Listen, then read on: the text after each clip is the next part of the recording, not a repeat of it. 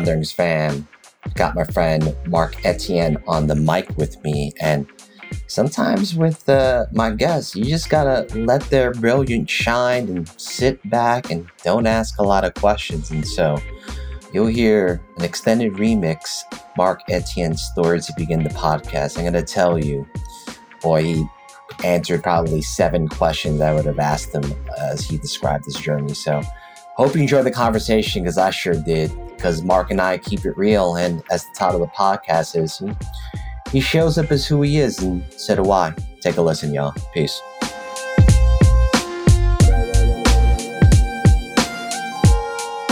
Ronderings fam, we got my former New Leaders colleague, fellow ride-or-die New Yorker who now lives in Maryland. My buddy, my boy, Marc Etienne. What's going on, Marc? I'm good, my brother. How you doing? It's a day at a time, man. It is a day at a time, but I'm doing well. I appreciate you asking. Marc, it's a real treat. We talked about before we got on the podcast, me doing a little bit of relentless, respectful badgering of you to make sure that you responded. I must have texted you, I don't know what, like 3 times. And you were like, no, I'm busy. And I was like, nope, I'm not going to forget, because just like my mom, if I wanted something, I don't forget. And so I'm just glad that we were able to make the space and time for us to chop it up.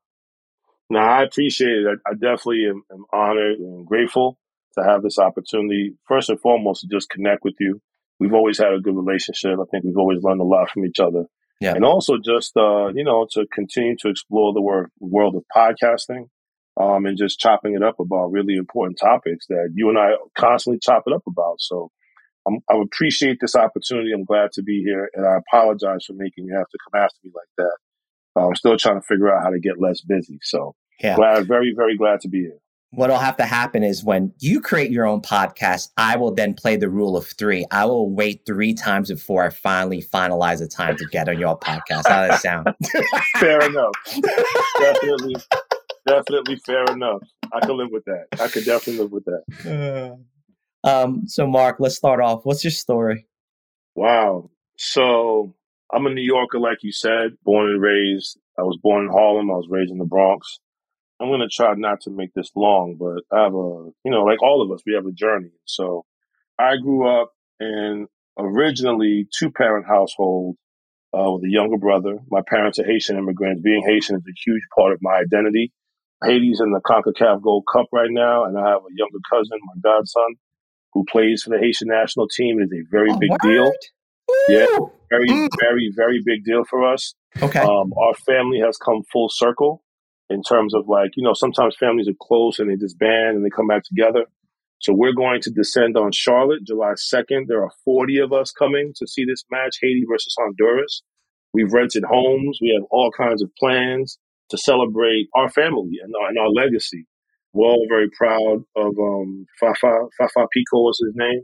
He's number 14, and he represents the best of us. And so I think my wife and I organized this. We wanted to bring the family back together again because of all the different things that have happened over time. So being Haitian is very, very important part of who I am and part of my story. So growing up in Harlem, I grew up the first half of my childhood very, very closed in, didn't go outside much, went to very elite private schools that my parents had to pay a lot of money for. I did very well in school. And when I was going into first grade to get into this very elite private school, this is something that I always remember is I had played a huge role in my life. They did not want to let me in. And I, at this point in my life, subscribed that to race, because once I eventually got into the school, I was the only chocolate chip in the cookie. And so for a while... Man, one chocolate chip in a cookie is not a chocolate chip cookie, brother. Come on now. Chocolate chip cookie. Putting a lot of pressure on the other ingredients, right? So I remember distinctly going to the school with my mom, and my mom talking to like 3 different people, like literally pleading with them to give me a chance.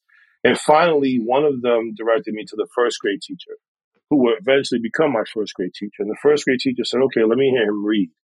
And so she asked me to pick a book. And then there was someone else there that said, no, we'll pick the book. And I remember that because the book I was going to pick is the book that she picked. In my mind, I was like, why did you just let me pick the book? I was going to pick the same book.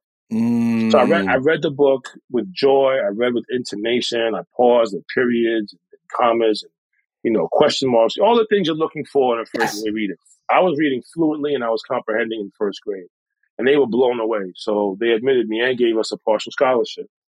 But I always remembered, like, why didn't they want me? Like, what was the big deal? Like, this is a school. I know how to read. I'm smart. I want to go to school.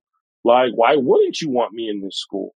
And that never left me. That always stuck with me. Even when I went to the school, even when I would sit in class and have relationships with classmates and teachers, in the back of my mind, I had in my head that I wasn't wanted in this school.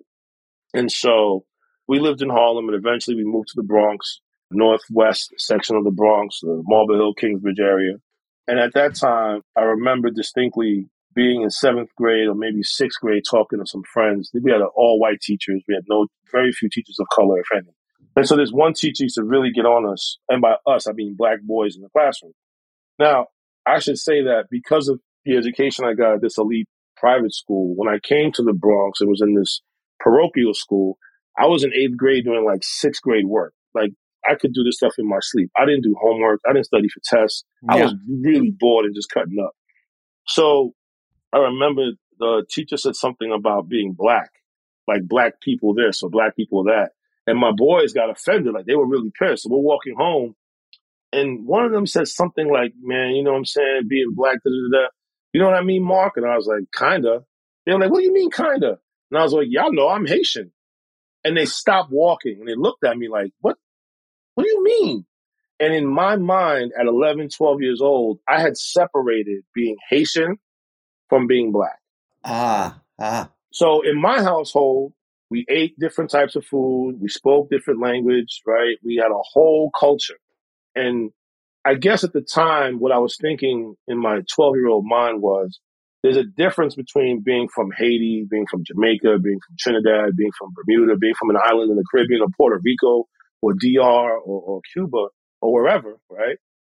Another country with a culture, with a language, with history, and then being African American, born generationally in this country without those things or with Yeah. those things, but in a different type of context.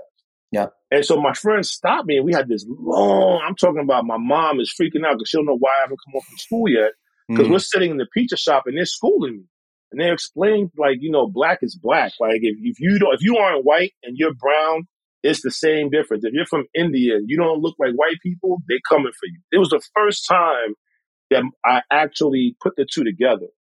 And I think that also was a really big part of my childhood growing up, because I had to I came home and I talked to my parents about it, and they were like, "How could you not know you're black? We're the first. You know that we were the first free, independent black nation in the world. Like, we killed, the slave rebellion in 1804 in Haiti was the very first one of its kind, and Yeah. Haiti's been paying for it ever since. That's right. It's a huge moment in history. You know all this already. I know you know it because we taught it to you. How could you not know you were black?" And I couldn't articulate what it meant to be black American or African American. And so I think that was an imprint on me also, because I started to now see how race was playing out in my environment, how whiteness was playing out in my environment. I was a little more light skinned than some friends, and I had some friends that were lighter skinned than me. And I started noticing, like, wait a minute, there's like levels to this. You know what I Yeah. mean? Like, people get treated differently based on how they appear, based on how they sound, based on how they look. And I think at that moment I dedicated myself to fighting against this mess, this anti-blackness, this racism. But I didn't understand it yet. I move on to high school. I go to a Jesuit high school, and the whole time I'm there, I'm just constantly in conflict with teachers. I got kicked out of religion class because I told the teacher that Christ was black. I had evidence to prove it. I Mm-hmm. was citing textual evidence way back in 1990. You know what I mean? Like, it says it right here in the Bible. Feet of brass and woolly hair. Like, I don't know any white people that have brass feet and woolly hair. Mind you, I was 13, 14 years old, right? And they just Right. weren't listening to me. They didn't see me for who I was. They didn't understand where I was coming from. And so I took on like this villain approach. Like, well, I'm, again, respectful, polite, badgering. I'm not going to stop. I'm not going to stop until I get some answers. Like, you all are teaching me all this stuff that's just, I'm drowning in this viscous whiteness. You know what I mean? And I'm not white. Now, I have some white heritage. There's a reason why I'm a lighter skinned than other of my colleagues and friends. But like, you're not speaking to my identity. I don't have any space here where I can be me. You want me to look like you. So in my high school, back in the 90s, right, the haircut was the fade and the high top fade and Yep. parts and all that kind of stuff. Mm-hmm. So if I came to school with that, I had to get my haircut again. They wouldn't let me in school. They would not let me in class if I had a high top fade. And so we started to argue against Policing that. My hair, mom even then. policing Damn. hair. And then I'm sorry, I'm a male. Like, forget about, I can't even imagine it was like for sisters who are coming to school, and for whatever reason, they might have a bad hair day or they didn't get a chance to get their hair done and conflict that they had to go through. So again, I just took this on as like, I'm not going to tolerate this. Like, I have a right to be who I am. I have a right to identify how I identify, and I refuse to just conform. It's bad enough I got to wear this jacket and tie every day, but you want me to wear my hair? Like, like how come the white kids have long hair down to their shoulders? They get to wear their hair anywhere they want. They get to tie it up in a bun, and they get to, you know what I mean? Like, part it down the middle. Like, why is it like, I don't understand. Like, okay, so I told my headmaster, so if this is the rule for us, for our hair, what's the rule for their hair? And I got detention just for asking that question. You know what I mean? Now, what saved me is my headmaster was my freshman basketball coach. Ah. And I think he saw something in me that I didn't even see yet. And so he protected me. He made sure no matter what teacher wanted me out, no matter what I said in class, or no matter how hard I pushed on something and they sent me to his office, he never he never talked to me in a way where I felt like I was in trouble. He was like an uncle, you know what I mean? Or like a Yeah. relative. He just sat me down, we talked. He'd ask me how I really felt. And he was my basketball coach, right? And so we had a relationship. And I think that without him, I probably wouldn't have made it through that school. Yeah. What do you think he saw in you, Mark? Why did he take a liking to you? That's a great question. I think that he saw I was a fighter, but I was also very sensitive and I was scared. It was very scary to be at a school where 94% of the kids it's an all boys school, right? Yeah. 94% of the kids are white, right? Mm-hmm. So every day I sit at a table. So imagine a big room like a cafeteria with like 50 tables, and each table holds, say, I don't know, 10, 20 kids, right? And there's one table, and all the black kids, well, relatively all the black kids, maybe 3 or 4 or 5, maybe are sprinkled throughout, but like one table has maybe one and a half tables have all black kids. And so you look in this sea of people and they're all white and we all sit here. The whole room knows it, right? Everybody sees us, right? We're all the black kids sitting. There's a book. I think Tatum wrote this book. Why do all the black kids sit at the table in the cafeteria? Yep. Like, I live that. I live that. Like, everyone else is white. We're sitting here and I'm navigating this school every day, trying not to be late to class, trying not to look at a teacher the wrong way, trying not to dealing with comments that I'm hearing, little side comments from teachers that I'm hearing that I wasn't tolerating. And I think he saw that even though I was afraid, I wasn't afraid to stand up for myself.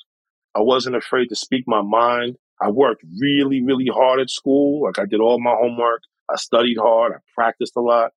At practice, I outworked everybody. I wasn't the best kid on the team, but nobody would outwork me. Nobody would out-rebound me.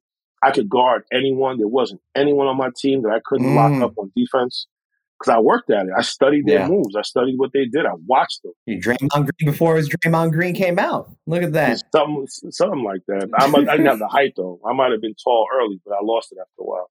I think he saw that in me. And my mother was also relentless. My mother and him developed a great relationship, a relationship of trust.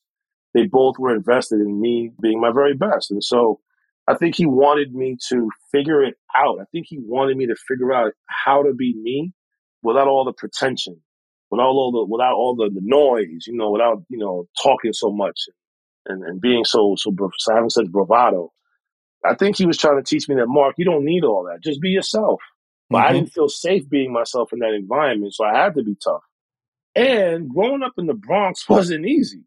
So I can't count how many times, I watched someone get robbed or guns came out, shootouts, a lot of stuff going on. Just getting to school every morning, you had to be ready. Something was going to happen. Somebody was going to try to snap on you on the bus, or someone was going to break out into a fight.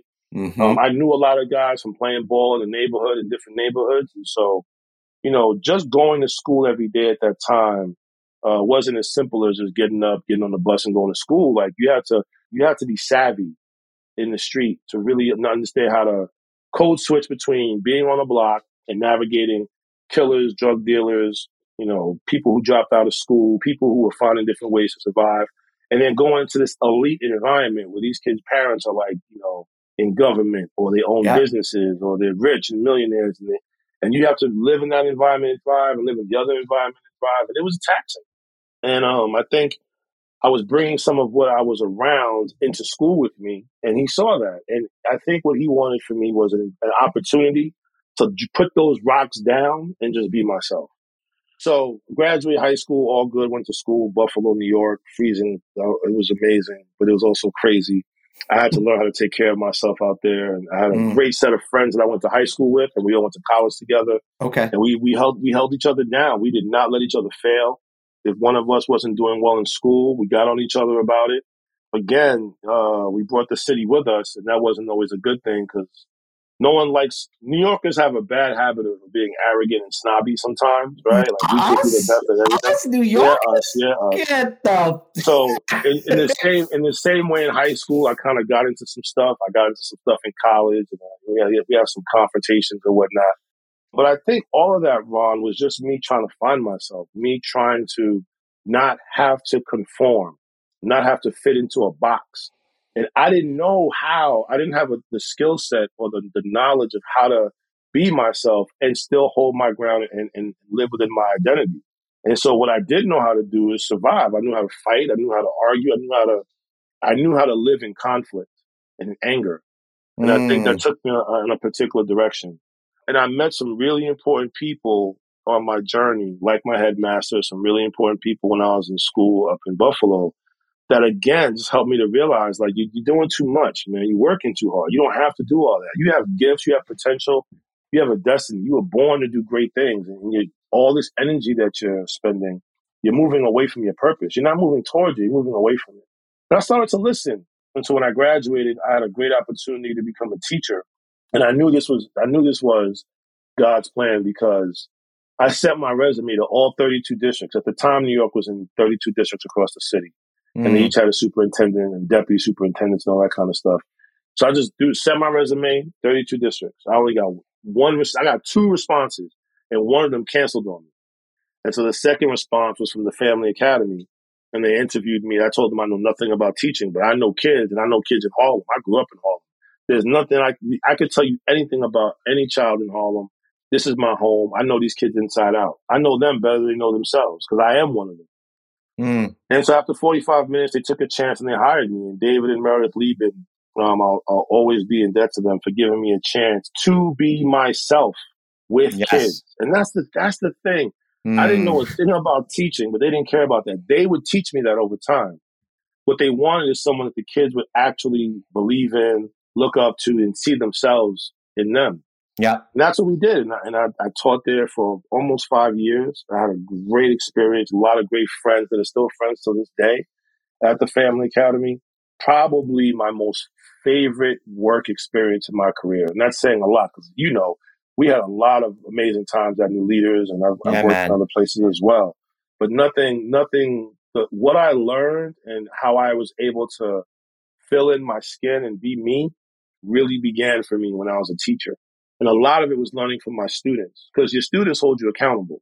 You can't fake in front of them. So if I tried to step out of bounds, they let me know real quick. And the parents too, right? Like the parents, especially when you're a teacher and you don't have kids, parents let you know what life is really about. And I listened to my parents. And so I began to really come into myself and step into who I was born to be, learning and teaching at that school. Ultimately, New Leaders came around. Jan Coles, I met Jan Coles taking the class at Ford University. Shout out to Jan Coles, yes. Shout out to Jan Coles. Jan Coles, if you ever hear this or see this, I owe everything to you. You were like a mother to me. I love you unconditionally.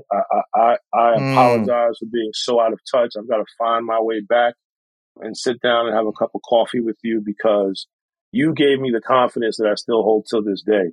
Jan met me in a class and then, she's the professor. Good relationship. It's a class. I'm not even enrolled for a degree. I'm just taking a course on leadership nonetheless. I was a teacher. And Yeah. then one day she just shows up in my classroom with John Schnurr. I think it was either John or Ben Fenton. I can't remember, The one of them. schnizzle. Ah. Yeah, and they had just finished their first year of new leaders, and they're recruiting. Right, they're trying to find potential principals. And what I respected about the program is they were breaking the mold. Right, back then, you know this, Ron. Back then, to become a principal, you had to go through like decades of toil. Yep. You had to go get your master's degree. You had to have the blessing from on high, from a superintendent or something. And there was a line you had to get in, right? You had to be an AP. And then some people had been AP for 10, 15 years before they got a Yep. shot at being a principal. And then they sucked. They weren't even good. They weren't even good principals, right? So you go through all this. Fingers on my nose there. Whew. Yeah. So new leaders tried to break that mold and find innovative ways to shift the direction of leadership and what it meant to lead a school. And not like in a flimsy way. Like they brought the heavy hitters in to train principals. And some people called it a microwave program, all these other, names that they had for it. But in the end, when I think about the caliber of leaders that came through the program over years and the work that they've done, not only in schools, mind you, but just in general. I mean, we've got politicians, right? We've got people running businesses, and they're very thorough, thoughtful, caring people that Yep. came to a community that really had strong beliefs and was incredibly hardworking. And so I always appreciated the fact that they had a vision of what could be. And what else was I going to do? I mean, I was teaching. I didn't know where I was going to, all I knew is I wanted to be something and I wanted to have an impact. So Jan kept telling me, you can do this, you can do this, you can do this. And I'm like, Jan, I've barely been teaching 5 years. You want me to run a school? She's like, everybody here is listening to you already. What's the difference? And when she said that to me, I was like, wait a minute, she's right. And not in like I'm running things way, but like people actually were listening to what I had to say. So with training, New Leaders comes around. I joined New Leaders. One of the most important decisions I made in my life. John Schnurr had a lot of faith in me early. I was young. I was a principal at like 26 years old. Ooh. Mache Ashton had a huge impact on me when I came back after being a principal with Gene. Gene also was a mentor of mine. Gene Desavine. Shout out to Gene. Gene gets a lot of bad rap in lots of spaces, but at the end of the day, as a Haitian man who grew up the way I grew up in Brooklyn, I grew up in the Bronx, facing a lot of the same things that I faced. Gene never looked back, and he fulfilled his destiny to become someone that could have impact for kids. And he's not scared to be that. And he also helped me to recognize, what accountability looks like, but also what your potential can be when you maximize it. And so Gene never gave up on me. Until this day, Gene makes it a point to make sure that we keep in touch. And I've always respected him for that. And Mache was just awesome as well. A lot of great people in the leaders. So many people that I just connected with and learned from that, again, helped me to realize that I'm here for a reason. Like I have something to offer. I'm not just anybody. You know what I mean? Like I'm here to do some great stuff.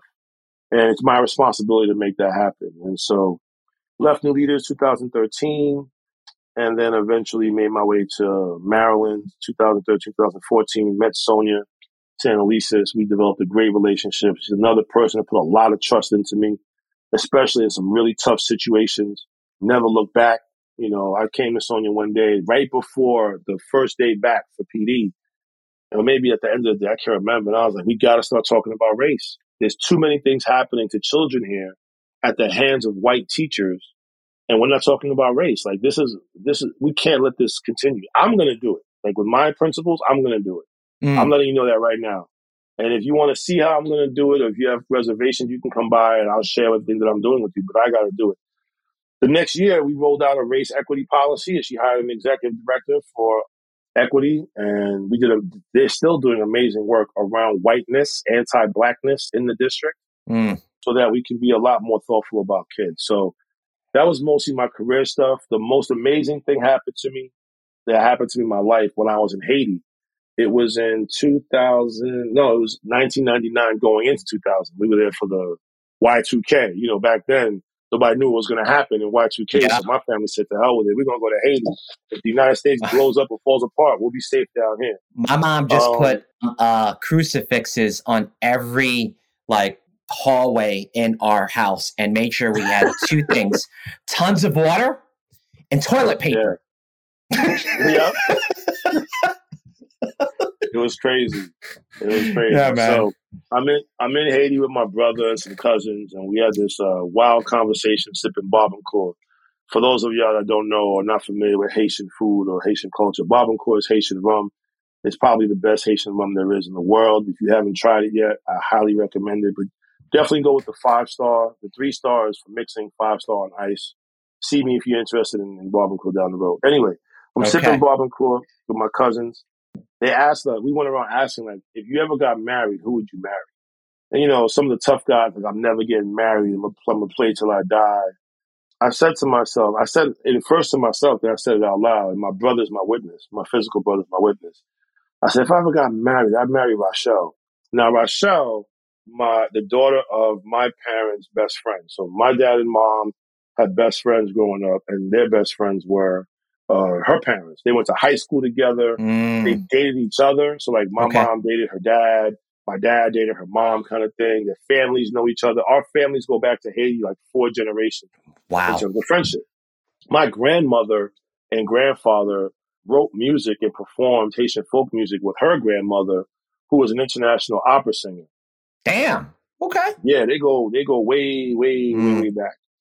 So generations of friendship. So we're born around the same time. We grew up together. We knew each other since we were young. Her sisters, I still call them my sisters. My brother calls my father-in-law uncle. It's kind of weird, but the same So Philippine culture, man. We got the yeah, you know same. what it is. You know It what it runs is. deep, man. I hear that. Yeah. So I said to them, if I ever married anyone, I'd marry her. Because we always had a very tight bond, a very special bond. In 99, 2000, she's graduating from college and her dad comes over for dinner and we're kicking it. And he's like, she's about to graduate with a degree in teaching. So long story short, she comes down to the city. I hadn't seen her in like, I guess, I don't know, 6 or 7 years. And we hang out and I'm taking her around the city. And it was like, those rom-coms where people like fall in love, but they're like, they don't know if they're falling in love. I don't really Yeah. like rom-coms, but I figured that's the best way to explain it. And I was scared. Like I was young. Maybe I was 24 or something like that, 25. I didn't, I just came home from school. I'm just figuring things out. But I knew, like, there wasn't a question. I knew that this was my future. And she was relentless, like, she polite badgering, right? Like, she just would not give up on me. I did all kinds of crazy things, like, to try to dissuade her because I didn't want to hurt her, right? I didn't want to be that guy that, like, dragged her along. But I wanted to be in a relationship, but I just didn't know what to do.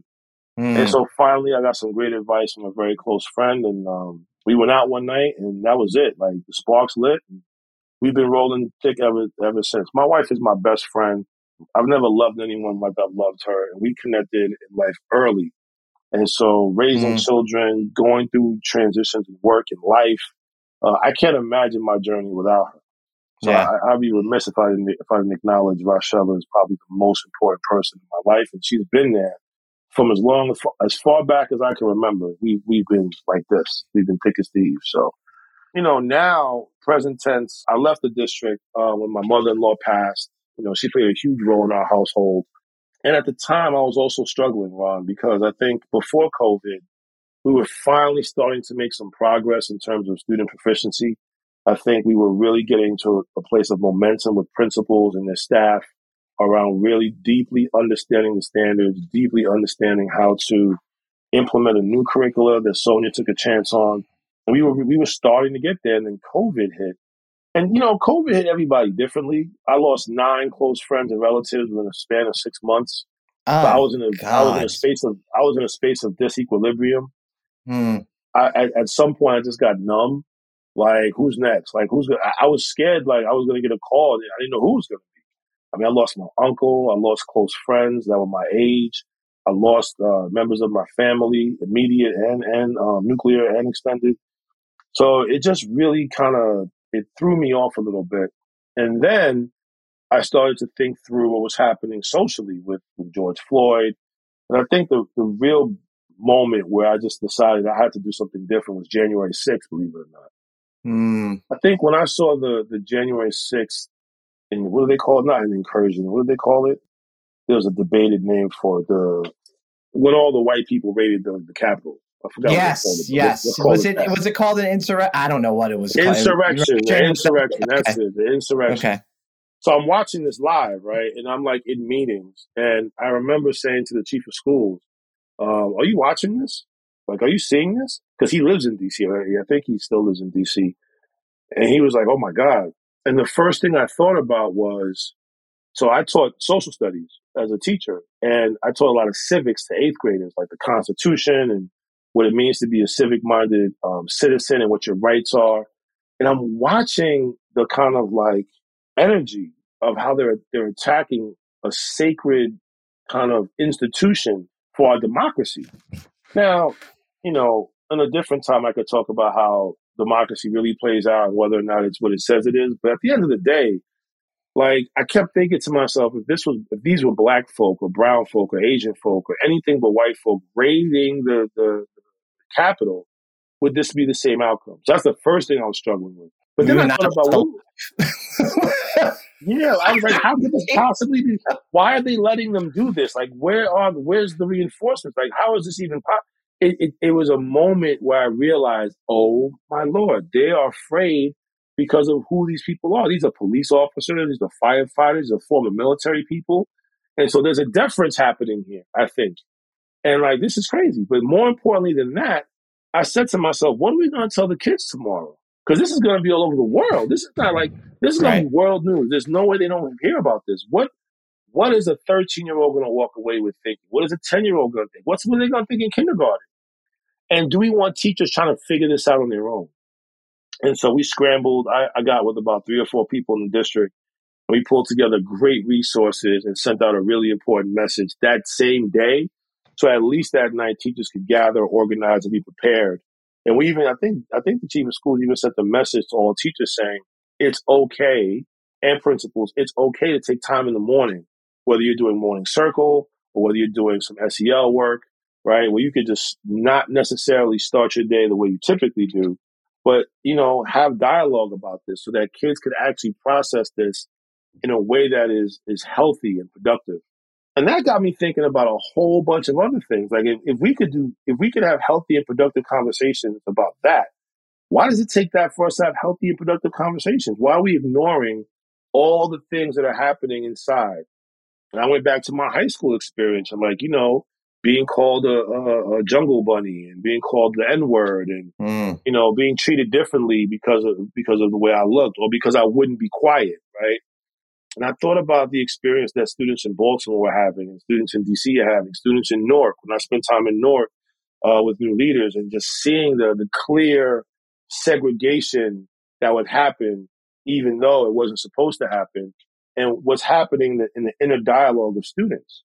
And I just started realizing like we have to do a lot more of this work in schools so that children can actually feel like it's okay to be me. It's okay to believe what I believe. It's okay to come from where I come from.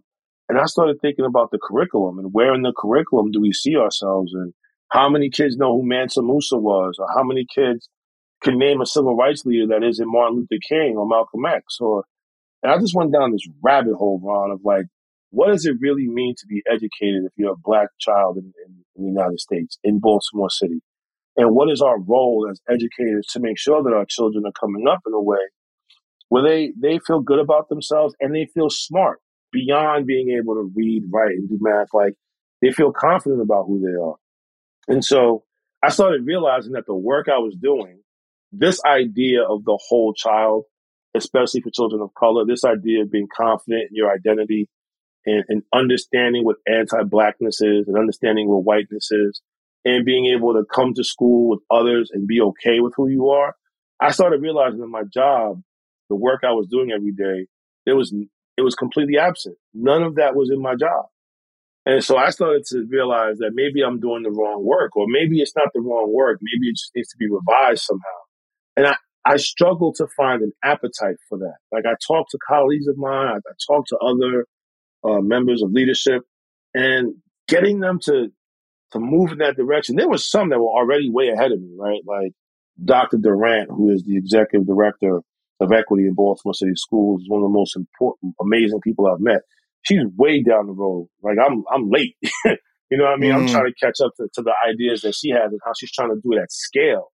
So her work was to really bring equity to life at scale in the district. While I was targeting the schools that I managed, and after my mother-in-law passed and my kids needed more of me and my wife needed more of me, and there was this tension I was feeling with being at work and being at home, I started realizing like maybe it's time to shift and not necessarily leave education, but just think more carefully about what it means. What is a real education for our kids, and what does that look like, and how can we ensure that our kids know their past, know who they are, know where they come from, and can think for themselves in a way that is beyond just implementation of curriculum and interventions, right? So I realized that I wasn't going to be able to do that at that moment, the role that I was in, even though ironically, as the executive director of teaching and learning, that's probably the best role you could have to do that work. Yeah. And so I started to try to do that work. And again, just with timing, I wasn't able to finish that work. And so I decided to leave. I decided to leave the district. I left on good terms, at least from my perspective, I left on good terms. I missed a lot of great people that I worked with there, but it was hands down the best decision. I haven't been healthier unless I go back to like my college days, like psychologically, like the burden of working in those places and in nonprofits too. I mean, we felt this, I think, at New Leaders too, this constant sense of urgency. There's only one right way to do things, and trying to introduce new ideas often gets shot down, especially if they're coming from people who look like us. These binaries, it either has to be one way or the other way. Individualism, celebrating the individual and not really thinking more carefully about what it means to work collectively. All these things I just kept dealing with every day, and I just couldn't do it anymore. So I took a leap of faith, and I stepped back and I doubled down and invested in myself. I had already started some consulting work prior. Kate gave me a call. I've known Kate since 2001, when we both became principals around the same time. We've been friends ever since. We did work in all kinds of places at Unbound Ed. And she's been a fearless champion for not only making sure that kids have a chance to get to proficiency with appropriate curriculum and appropriate instruction, but for a white woman, she has put herself out there many times to name anti-blackness and to find ways to figure out what it looks like to be anti-racist. And She sure has. Yep. it hasn't always been pretty. She's made mistakes and she's paid for them. You know what I mean? It's not Yep. easy for someone like Kate to get on a platform and talk about that, but she does it anyway. And so we got into a conversation, and but she's always believed in me, and she invited me to join Rethink, and I'm a partner there now. That's what we're doing. We're trying to figure out how to help people who want to do the right thing be more inclusive in workspaces and just in general, so that regardless of how you identify, you should be able to be yourself at work and do good work. The two don't have to be at war with each other. You don't have to look a certain way or sound a certain way, or at least you shouldn't have to. And particularly as managers who are responsible for people, responsible for developing people and supervising people, it's important for managers to have a lens to look through to understand what it means to be inclusive. Because I think we've all been kind of brainwashed and hoodwinked into this very non-inclusive way of being, a very systemic, a white supremacist, systemic way of being where whiteness prevails. And I think that it's toxic and it's dangerous, and it doesn't have to be that way anymore. There's a swell right now in our country where people are breaking free of those chains, and we refuse to have to conform, which has been like the story of my life. I just refuse to conform. And Yeah. sometimes when I look back, I don't know if you do this, but sometimes I look back with like, I cringe and like the way I spoke in meetings and the way I dressed, and the way I moved, because I code switched. I knew what I had to say and how to say it to raise that money, or to convince that person in that meeting, or to be able to even hold my space in this room. I had to conform, and I look back like, God, I can't believe I did that. And I've taken a stance now that I don't have to do that anymore, and I refuse to do that anymore. And so I'm finding new ways to be, which is more in line with who I believe I am and what my values are. I'm encouraging other people to take that chance and acknowledge and identify where whiteness exists and prevails. And more importantly, where anti-blackness is, and just see it for what it is, regardless of who they are. Because it's not about people. It's not about whether people individually are racist, prejudiced, or biased. I mean, there's a lot of that.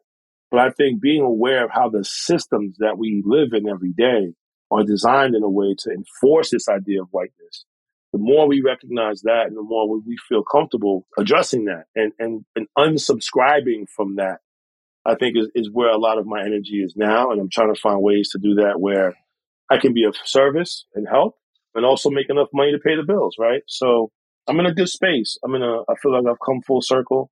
There's a lot of stuff I'm leaving out from my journey, but I think that's a good summary of it. And I think moving forward, I want to figure out how to maximize my skill set and what I can bring to others in a way that is fun, right? One of my rules as a teacher and a principal, and I used to tell my principals when I was a principal supervisor, is if I'm not having fun, then I'm not learning. And if we're not having fun, then we're not doing the right work. Something's wrong. If we're not having fun, something's wrong. Now, you can't have fun all the time. But when we're doing our work, we should experience joy. Mm. And if we're not experiencing joy, then something is fundamentally wrong. And we need to be able to fix that. And that's what I want to do. I want to enjoy the work that I do. I want to make a good earning and living for it so I can pay for my kids to go to college. Trying to get kids to college these days seems like an impossibility, but we're just going to keep badgering until we get them through. So Yeah. that's my story, Morning Glory. Well, Marc, I got to tell you, we are at the 40-minute mark. And what I realized with your story is that I was just sitting back and listening, chiming in here and there. You had so much to say. It's like you dropped a double album on us with your story. And I I had know the you nerve to said say, you said you left things out, but a couple of thoughts and comments on your story, right? And I'm tying together other people that we've talked to, right? Bring Kate to the space. She's also part of the Ronderings family, right? Did a podcast where she talked about everyone deserves to be healed and to be loved. That's the work you've been doing without even using that terminology, right? I'm bringing together someone else into the space. I just interviewed her yesterday. If you remember her, I don't know if y'all overlap when you were at New Leaders, but you probably know her name, Stephanie Morimoto, who's now of course, I know Stephanie, the CEO of Asutra, right? And she was talking about her own journey of self-care, identities, and all of these things, right? And so there are a couple of things that I'm tying together here, which is just one, you talking about, this is shameless plug here, you intuitively went into the leveraging the people you love and care about personally, professionally, as part of your story. Most people do, right? And you did that, whether it was your headmaster, your mom advocating for you in first grade to get into that private school, right? And then Stephanie talked with me about seminal moments. I forget the author that she quoted, right? But that everyone has 7 seminal moments in your life. And you've had seminal moments that you just described in your journey. So I was like, shoot, I don't need to jump in here because Marc's on the pulpit. He's dropping stuff. And so, but there's something you said at the end that I want to elevate here, right? Because I think it's in tying together everybody that I've interviewed, right? Folks always talk about finding their joy, their fun. Marc, what do you do for that? How do you find it? Lots of different ways. I went to yoga this morning. Yoga has been a great space for me to kind of Dope, let man. go of things. Yeah, let go of things I don't need to hold on to. So yoga plays a huge part in my mental and physical health. I probably have the most joy hanging out with my wife. Date nights, we have a ball. We go on date nights. We're going on vacation this summer on a couples retreat. Can't wait for that. That's going to be a lot of fun. Beautiful. Spending time with family, the Charlotte trip to see the Gold Cup match. Hanging out with my kids, following my son playing AAU basketball all over the country has been amazing. Watching my daughters do what they do. My oldest is now about to go to college. She's doing so many amazing things. My youngest has just started playing rugby. They all get great grades in school. So just connecting with my family, I think, gives me the most joy. I see myself as like this intergenerational bridge. Like I have the old generation that lived in Haiti and they came here for a better life. And so I see my responsibility as like being the foundation for the next generation to come up and have a level of freedom and a level of decision making that not a lot of us had growing up. Some of us just had to do stuff. We had to get jobs. We had to sacrifice. We had to make sacrifices that were really difficult. And in doing so, we lost parts of ourselves so that we could be in better positions down the road. And I don't want my kids and my nephews and nieces to have to go through that. They are already brilliant. They were born brilliant. Their DNA contains some of the most amazing skills, opportunities, energies in the universe. I mean, our lineage, again, shameless plug about being Haitian, our lineage, our strength, our courage from our culture is just, it is so powerful. And so to ensure that they have these opportunities to do whatever it is they want, however they want to, is what I'm focused on. I think anything I do around that really gives me joy as well. Reading is my passion. I love reading. I haven't read fiction in a while, but I try to read as much as I can. And music, hip hop, of course, is another one of my passions. I was there, right? I was there in the Bronx in the 80s and 90s as it was taking form. So I was at a lot of these events. I met a lot of the rappers that people see now as superstars. It's part of my identity as well. And so a lot of that gives me joy. I'll tell you what doesn't give me joy. What doesn't give me joy is being in spaces where I have to think twice about what I'm going to say and how I want to show up and put on a Yeah. mask. That's something I forgot to say earlier. I guess I mentioned code switching, but I did a lot of work with, and I'm doing this work now about wearing masks and why, for safety reasons, right? Folks have to wear masks. And I'm in a place now in my life where I'm just really working hard to not have to wear a mask. And one of the things I've always appreciated about you and our friendship is we never have to wear a mask. Like when we kick it, we just kick it. You know what I mean? And that's the space. Just you show up as you are, man. Because if you can't, Yeah, then man. you getting our representative, man. Our representative is nowhere near as good looking, as brilliant as who we are. Shit. That's the space I want to be in. And like in the coaching work that I've done with the coaches and the principals that I coach and teachers that I've coached, and like I just want people to be who they are. I don't want the fake shit. I want you to be who you are. Even if that means that you and I are on opposite sides of a situation, that's okay. Just be who you are and be okay with that. That's something I'm really locked into now. And I also think another thing that I've learned that I'm also trying to promote as much as possible is this idea of growth. And to me, I've always said this wherever I go. I'm eventually going to get it tattooed somewhere. I don't know where, but I'm going to get it tattooed on me. This idea that growth and discomfort are inextricably linked. And I think that the more I do the work that I'm doing professionally and personally, I'm realizing that folk who are unwilling to grow are unwilling to grow because they refuse to get uncomfortable. And folks who are constantly pushing themselves into discomfort are growing in exponential ways. And so I have friends that I grew up with, and this is a painful thing for me. I have friends who I grew up with that I was like, neck and neck with, right? Like same height, same school, same everything, same block, single mother household, that kind of thing. And I asked myself, like, how did I get here? And why are they where they are? And a lot of them aren't here anymore. A lot of them are dead or they're on their way to being dead, or some of them are locked up. What happened? Like, what was the difference maker? And I started asking that question. And I think a lot of what I realized is it takes a lot of courage to stay in discomfort.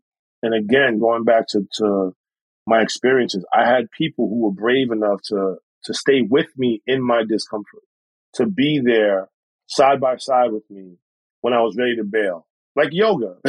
When you're in those poses and you want to get out the pose, right? Or if you're in the gym and you got that weight and you're on that last rep. Your shoulders, I tell you that. And then like having your legs in that spread and your adductors, I'm like, what? Stop. Can I get out the pose? You just want to get out the pose. But if you just hold it, just stay right there. And having somebody with you makes all the difference. And so I also find joy realizing the growth that I'm making because I'm allowing myself to stay in discomfort and being there for other people to do the same thing. Conversely, ironically enough, I'm actually in a situation right now where I'm realizing I'm kind of stuck because I'm avoiding some discomfort. And again, a good friend of mine, Kate, if you're hearing this, Kate, I listen to it. Need to get you and Kate on the podcast with me at the same time so y'all can just... I mean, you want to know who a good friend to you is? A good friend is somebody that's going to punch you in the face. I've been in a lot of fights. I have scars on my eyes, on my hands, being in fights. Some of my best fights were my closest friends. I can't, most of the people I'm very close with, we've had some kind of terrible fight, some type of conflict. It doesn't have to be a physical fight, but some type of like beef. And to come through that, to be reconnected again, I think is what strengthens relationships sometimes. If it's always all good, I worry about those relationships. You got to have some type of a disagreement or conflict. Otherwise, you don't really know who you're dealing with. And I think for Kate, we always find a way to find our way through disagreement and conflict. And recently, I was a little, I've been holding back on a few things. And there's some things I don't want to go back. I've been through so many different scenarios that are similar. I just don't want to go back into that uncomfortable place. Yeah. And she's like, when you swim and you're like floating and you're like on your back and your head's above the water and you're so relaxed. She's like, come in, the Mm-hmm. water's great. This comfort is just amazing. Like, I'm doing it every day. You can do it. And I'm like, Mm. shit. You know Got what a I'm little saying? Like, combo. Come on now. yeah, but she, as a friend, it was not easy for her to say this to me. It Right. made her very uncomfortable to have to jab me and say, "What's up, man? Like, I know you, and you're doing that thing, and you need to stop it." And I could have reacted 100 different ways. It could have negatively impacted the relationship. It could have, Right. it could have turned into a thing. But good friends, take a risk to push you to be uncomfortable. And I've always appreciated my wife for this also, because she and I hold each other accountable in ways that are loving, but also aren't always easy. And I think that's why we have we have a good marriage, a strong marriage, and it's getting stronger every day. We don't take it for granted. It could easily, unravel. You know this. You're married. It don't take much to take a marriage in a different direction. You got Yep. to fight. You got to fight every day for it. And so I'm just grateful that I have people I'm surrounded with that are willing to push me to be uncomfortable, because otherwise it's so easy to just stay in a place of comfort. And so that's what I'm trying to do. I'm trying to spread that energy of it's okay to be uncomfortable. It's okay to believe in what's possible if you really want it. It's right there for you to get it. Whatever it is you want, your own podcasting company, you want to be superintendent, you want to, make a certain amount of money. It's all right there. You can see it. The question is, are you able to go through what you need to go through to get there? And I want to just wrap this idea up with a shout out to Verda Maloney. Verda Maloney Verta. is Yes. I don't know how to describe the relationship I have with Verda. Verda, when I met Verda Maloney, one of the most, if not the most amazing woman, not black woman I've ever met. The only person I'd probably put above her are my mom and my wife. She is the most amazing person I've met. I don't know anyone like Verda. Verda is amazing because she's always been her. Since the day I met her, she's going to be her no matter what. Amen to that. She's going to be who she is. That's right.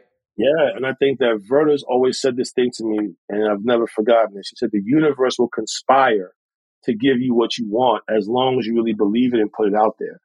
And when she first said this to me, I was like, what kind of esoteric mumbo jumbo? Like, girl, you gotta go, what you talking about? We don't got time for that. Like, we got to get results. We don't got time for this, fluffy, above the clouds stuff. But I wasn't ready to hear what she was trying to tell me. And this is like when we first met. But through our relationship, she'd always come back and say that. And then I would start to see it. And I think that a lot of where I am now is because I believed it and I was willing to go through discomfort to get there. And I just worry often that our children, Ron, your children, my children, in an era of social media where shame and guilt is just out there all the time surrounding them, in an area where what you look like is more important than how you feel.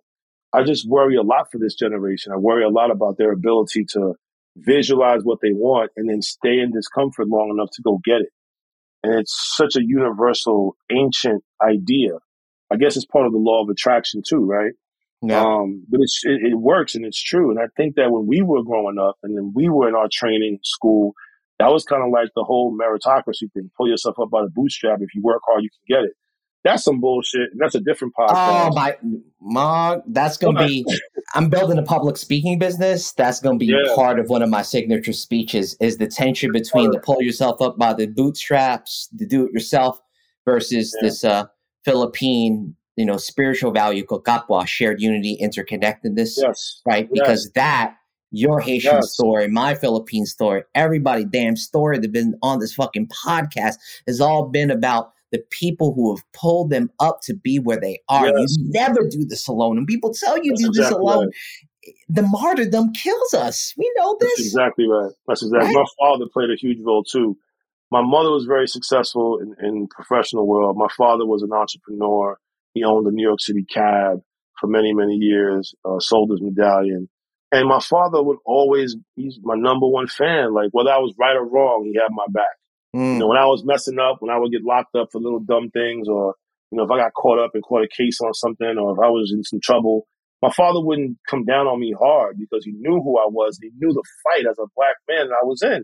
And he just had my back. Until this day, he has my back. He's a big fan. I had a whole community of people, my cousins, my uncles, so many people Mm. that always believed in me. Like you said, this interconnectedness, this interwoven community that Right. always, makes sure that you rise to the top. And again, that's why we're going to Charlotte for my cousin Fafa, because we want to get behind him and connect him and surround him and let him know that he's not alone in the fight that he has in international football and whatnot. And so, Mm. meritocracy is bullshit. And at the same time, I'm always going to hold Verda close to my heart because she taught me, if you really believe it and you put it out into the universe, just do your very best and stay in that discomfort, and the universe will make it happen. So shout out to Verda wherever she is.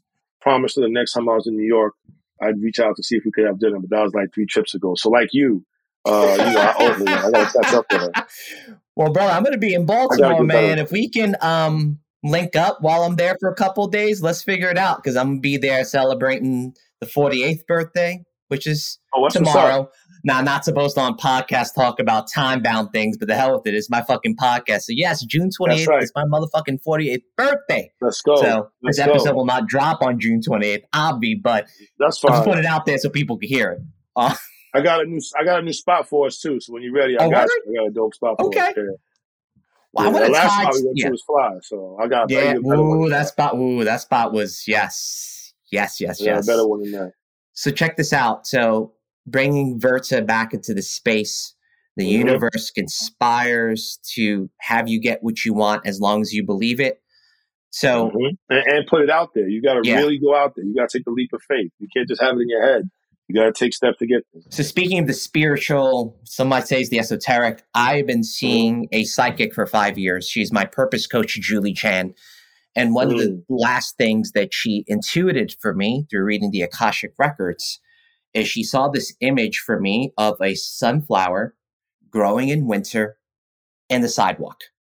Wow. That's a hell of an image. Right? At first, my science brain was like, ¿Qué lo que pasó? I was like, what? It made no sense. And then when I started there, it's like, she's like, Ron, unpack that. But what's the tension? And we're like, the sunflower, those sunflowers need sun and it's growing in winter? And the cement? Like, what does that mean? She's like, Ron, you can make anything happen despite your environment, right? And if I start putting together all the people have helped me out, like that sunflower doesn't grow in the winter just with me tending to it. I'm bringing together a whole community of people to help me grow it.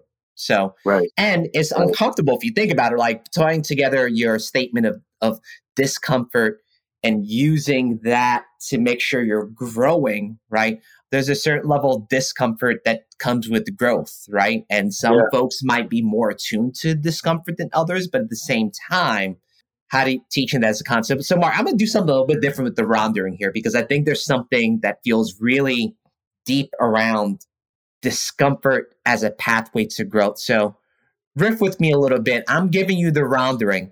What do you want to tell our audience about discomfort as a pathway to growth? I just want to say that everybody has the ability to be great. My son we watch basketball together, and he'll point out certain athletes and how amazing they are at something, whether it be Steph Curry shooting or Serena's forehand or her serve, right? We're heavy into sports. Or sometimes my daughter and I will look at certain actors or actresses and just point out their amazing ability to make us forget who they are, and we see the character.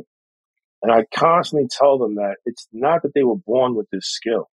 They just put in an ordinary amount of practice. And anybody can practice. Practice is not something that is so uncomfortable that, like the pose, right? Like you have to fall out of it, just run out of gas. Practice is something you can set. It's if you invest in practicing whatever it is that you enjoy and that you love, over time you will get better at it. And as you get better, your confidence grows. And as your confidence grows, you practice more. You practice more, you get better. And I made a decision very early on in my life to practice. I probably practice what I do more than I should. People used to tease me, and people still tease me about it. If I have to facilitate something, I'll literally rehearse it. I will put the slides up. I will walk around as if it is live, and I will do the thing. And then I will go back and say, okay, I like this, and I like this, and I'll go over and over and over it, and I'll practice it. And then when I get in real time and I have to facilitate, I already know what's going to happen before it happens because I've done it already. That takes a lot of time. I didn't always do that. I built up to that.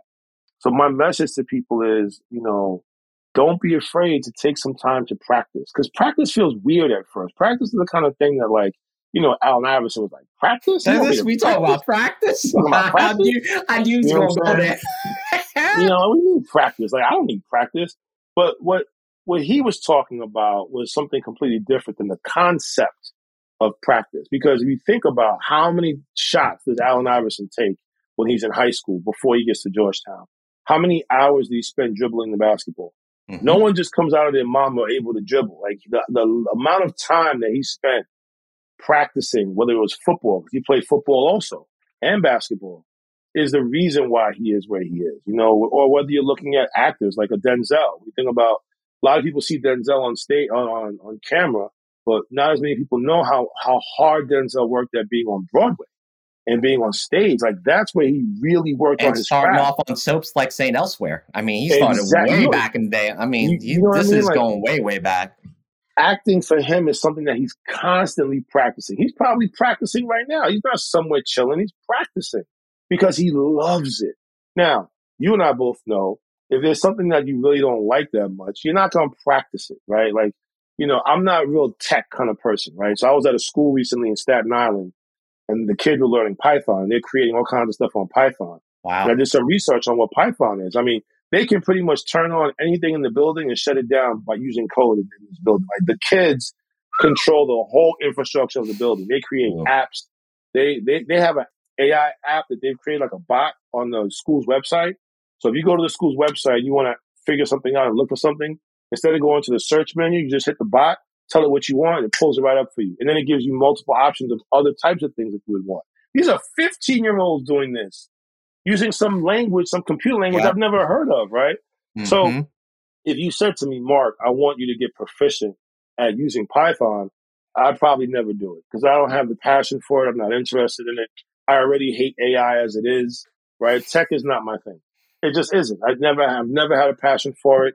I had the stuff. I had MacBooks and iPods and ColecoVision and Atari, all the stuff growing Hmm. up. You had the newest version. That's But like right. how it works, opening it up and learning how it works and the engineering of it, never been my passion, right? But whatever your passion is, whatever you really like, whatever you really love, getting into it, practicing it, not listening to what people say, spend your time getting better at something, practicing something, and you'll see your growth. And the more growth you see, the more confidence you gain. And one thing I've learned as a man is in my experience, not that it's any different for any other gender, whether it be women or any other, however anyone identifies. But in my experience, it's been confidence that has been able to get me through the discomfort, right? And so if I have to, like, I don't know, facilitate a session with 400, give a keynote as an example. Some people fear public speaking. I Yeah. still get butterflies. I've done keynotes all over the place. I still get butterflies when I have to do a keynote. I still get nervous, but I have an inner confidence because I've done it, because I've practiced it, because I've rehearsed it. So I allow myself to believe that I'm going to do well. Even things with my kids, right? Like little things with my kids that, like, my daughter wants me to go to school with her and, I don't know, do something. And I'm like, oh my God, here we go again with whiteness, because the school that my kids go to, it's diverse, but it's not as diverse as I'd like. So most of the parents are white. And here I come, and they make assumptions about me, and they ask me questions. And, Hmm. my daughter's watching me like, Dad, please don't be an asshole. You know what I mean? Because what I want to say is, like, why are you asking me that question? Like, let's get into this. Like, did you ask that guy that question? Or ask me? But my kids, you know how kids are, like, please, Dad, you don't do it. Hmm. So I have to have a sense of calm and peace and confidence because I've been in those moments before, because I've rehearsed, I've practiced. I just think that practice is underrated today, and especially in the younger generation. I think young kids today think that they have to be good naturally, and if they're not, something's wrong with them. And I want to encourage as many people that hear this as possible to encourage young people to really dig into practicing something. And if they don't know how to practice, there's so much access now on YouTube and other places. We can actually visually see what it looks like, whether it's playing chess or whether it's, engineering or whether it's, technology or art or whatever it is. There's so much media access now. You can see what it looks like to practice so you can hone your craft. The best people you see do stuff have thousands and thousands of hours of practice. They weren't born that way. And you can be them too if you commit yourself to practicing. So I Mm, think that's what I'd say, Ron, is it to grow through discomfort. The secret sauce, the key tool or weapon, however you want to think about it, is practice. If I had a superpower, I think that's what my superpower would be, is practicing. I mm, practice everything that I do that's important to me. yeah. That's what you and I have in common. I think about a lot of things in my own life, Mark. I just show up. I'm consistent. When I think about the gains I've made in my powerlifting kettlebell journey, I look back on my attendance at the spot I go to. Shout out to my friends at Ironbound Performance Athletics in Jersey City. Hmm. Hmm. I make it to 3, 4 times a week, usually four. Yeah. If I put in my calendar, I make it. The missus knows that about me. Like if I miss a workout, something's happened. It's either Yeah. work got in the way or there was something. I just don't miss workouts because I've made the space and the habit to show up. I'm practicing all these things. The practice shows up on my hands with calluses. The practice Yeah. shows up because my traps feel sore than Feel it. usual, Yeah. right? You feel it. But, That's right. the whole idea of being able to show up to practice, I think if I unwind that, that's an understated part of being able to be in practice is that a lot of it is the consistency of showing up. And then when you Yeah. get in the right space and then you get the right mindset, shout out to new leaders in learning orientation, right? Growth mindset. Yep. These are the Yep. kinds of things like, and so it is a superpower, right? One thing before I let you talk about, before I let you go, we outlearn people. That's a Yeah. superpower. That's That's it. exactly right. That's exactly right. I'll tell you something else about practice too that is implicit that I want to make explicit. Yeah. And it's deep. This is a deep thing. I think this will resonate with you too. So practicing consistently means putting you first. It means making time and space for you before anyone else. And I think that, some Mm, people do not feel that they have the agency to invest in themselves yes. before other responsibilities. And, there's that old saying, put your mask on first, you can help other people, that kind of cliche. Hmm. Yeah, that makes sense. But when life hits you and you got a lot going on, it's easy to say, "Oh, I can't get to it because I've got to serve. I've got to take care of my mom because she's sick. I've got to watch my kids. The career, the this, the business." Of course, those things are important, right? It's not that those things aren't important. It just takes a fundamental commitment to you loving you believing in you. And that's deep. Like, I'm not talking about self esteem. Like, that's one thing growing up and self esteem. I'm talking about a decision, regardless of where you've been in your journey, to say, I am going to make me the number one priority by regularly practicing this thing that is going to help me be a better person. And because I'll be a better person at this, I'm going to be able to help other people. And then within moderation, finding the times that you can get to those other things. It's taking me years to get to a place where I could finally be at peace with investing in myself first because so many other things were pulling on me. Yeah. And I think that's something that can resonate with anyone. It's okay to put yourself first. It's probably more than just okay. It's probably the best thing you could do for others is to Mm, really practice and be great at what it is that you want to be and fulfill your potential so that you can be great. And in being great, you can really be able to help and support and love other people. If you're not at your best, whether it's mental, physical, spiritual, then you're selling everybody else short. So your best thing you could do is develop yourself and invest in yourself and practice as much as you can in what you love. mm. So that's the message I want to send. Well, Mark, before I let you go, I want to give you the opportunity to shout out things going on in life at work. So this is the spot of the podcast. I want to make sure you Yeah. amplify the things you want to amplify. There's a lot of articles in Wall Street Journal, Forbes, Time Magazine, The Atlantic about workspaces and quiet quitting and like the whole fight around working from home or working remotely and my manager doesn't care about me and why am I working so hard for people who don't love me and all this kind of stuff. And I just want to say that there are ways of being that need to be considered to break free from this idea of the structures that we all came up in, these structures of whiteness, these structures of oppression, non-inclusive spaces. And that's what we do everything. Everything we re-examine what it could be to be in workspaces where you can be your full self, your full identity, collaborate with others, break away from this idea of non-inclusion and be more inclusive. But like anything, it takes practice, it takes investment, It takes careful examination, self-awareness. And so that's the work that we do through professional learning, through coaching, through planning and designing with clients. And so if you believe that you can be a better manager and be more inclusive, if you want to be more inclusive, if you want to change the way in which you work or are thinking about ways to do that, reach out to us. You can find us at rethink.us. You can find me at Marc, M-A-R-C dot E-T-I-E-N-N-E at rethink.us. And we'd be happy to have a conversation about what you're facing, what you're working with, and what possible opportunities we might be able to help you think about enjoying your work in a different way. So that's one thing. I also wanted to send a big shout out to a huge, huge influence in my life and a great friend of mine, Charles Adams, who is the executive director of the Lion Story. The Lion Story. Charles and I are cohort mates and new leaders. He's had an Yes. amazing, amazing, amazing career. He is a devoted family man, husband, father. I have a group that I'm a part of that he founded called Motivation from Afar. There are 6 of us, I believe. We're on a text thread. Every day we check in on a text thread, mental health, physical health, spiritual health, marriage, life, and we stay bonded together so that none of us can ever fall apart or, the weakest link is as strong as we're going to be. So we all keep each other strong. Charles really put that together.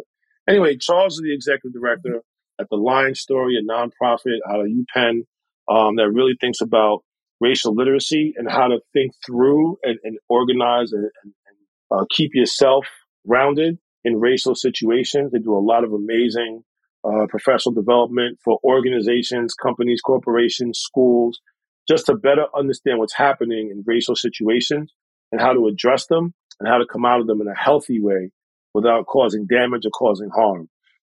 You can see them at lionstory.org. I'm a board member of Lion Story, amazing organization that does the work of Brian and Howard Stevenson, the brothers.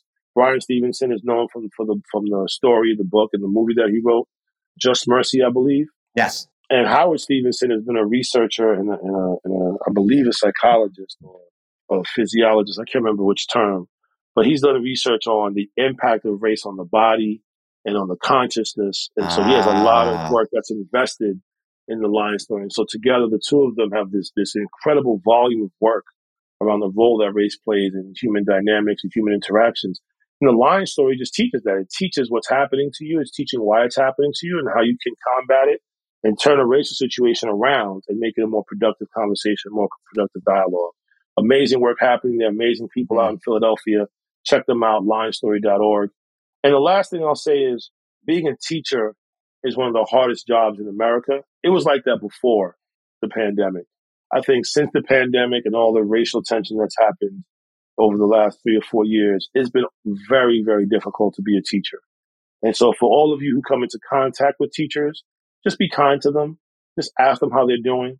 If you see a teacher online somewhere, like a Starbucks or something, buy their coffee for them. $5 won't kill you. But what you would do for that teacher to keep them going in this time, I don't think people understand. They might understand more now that they had to actually be at home with their kids while they were learning. But now that that's gone and things are going back to where they used to be, our teachers are figuratively dying out there. And my heart bleeds for them because it's hard to be a teacher. And when you see a teacher, just give them a hug. Just tell them that you're thinking about them. And I think being a principal is probably the hardest job in America outside of being a armed forces person or a Coast Guard or anything that involves putting your life on the line, firefighters, nurses, that type of thing. I don't know a harder job than being a school principal. It's a thankless job. It's a tiring job. It's a hard job to keep nowadays. And most principals I know across the country give to others before they give to themselves. And Ain't that the truth? it's a special calling to be a leader of a school, especially now that so many schools have these you have these shootings, you have all these crazy situations. And so if you see a principal, if you know a principal, shoot them a text message. Just tell them you're thinking about them. Tell them they're doing a good job. Even if you don't know if they're doing a good job or not, so what? The fact that they're still in the job is enough to tell them, hang in there. You're doing a good job. I see you. I understand what you're going through. I believe in you. Keep it up. Don't give up. Hang in there. I think education is a really, really important place in our country, especially public education. And we're losing the fight. We are under pressure. People are, these articles are coming out about what's not working and our kids aren't learning. And the people who are out there on the front lines, they need everything they can get. So that's the last message I'll offer is wherever you are, whatever you do, if you're not in education, if you are in education, if you know someone that's a teacher or a school leader, reach out to them, guidance counselor, whoever. Just tell them you love them, tell them you care about them, tell them you see what they're doing and it matters. And at the end of the day, you're very proud of them and you're happy that they're not giving up. I think that goes a long way for the people in our field. So please take a moment to do that if you can. Marc, I got to tell you, I'm sure my listeners, after checking this out, will want to know when you're doing your own podcast and when you're doing your own public speaking business. Because I got to say, the amount of wisdom in this episode is probably worth a season. I appreciate that. From what I've just listened to. So, Marc, love you as a brother. Thank you so much for joining Rounderings. And to my audience, just appreciate you all deeply and, allowing me the opportunity to chat with people that I love like Marc. So peace out, everybody. Peace.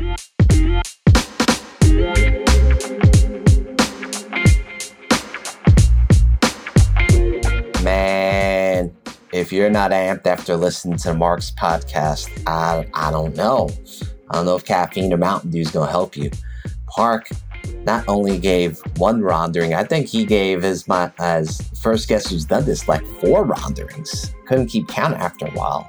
Marc, your brilliance, your authenticity, your story, and how generous you are just speaks volumes. You leverage people personally, professionally, really easily. You've started reconciling the identities you grew up with and really showing up as this incredible person, man. Very privileged to have you in my life. And Rounderings fam, check out what Marc Etienne does at rethink.us. Peace.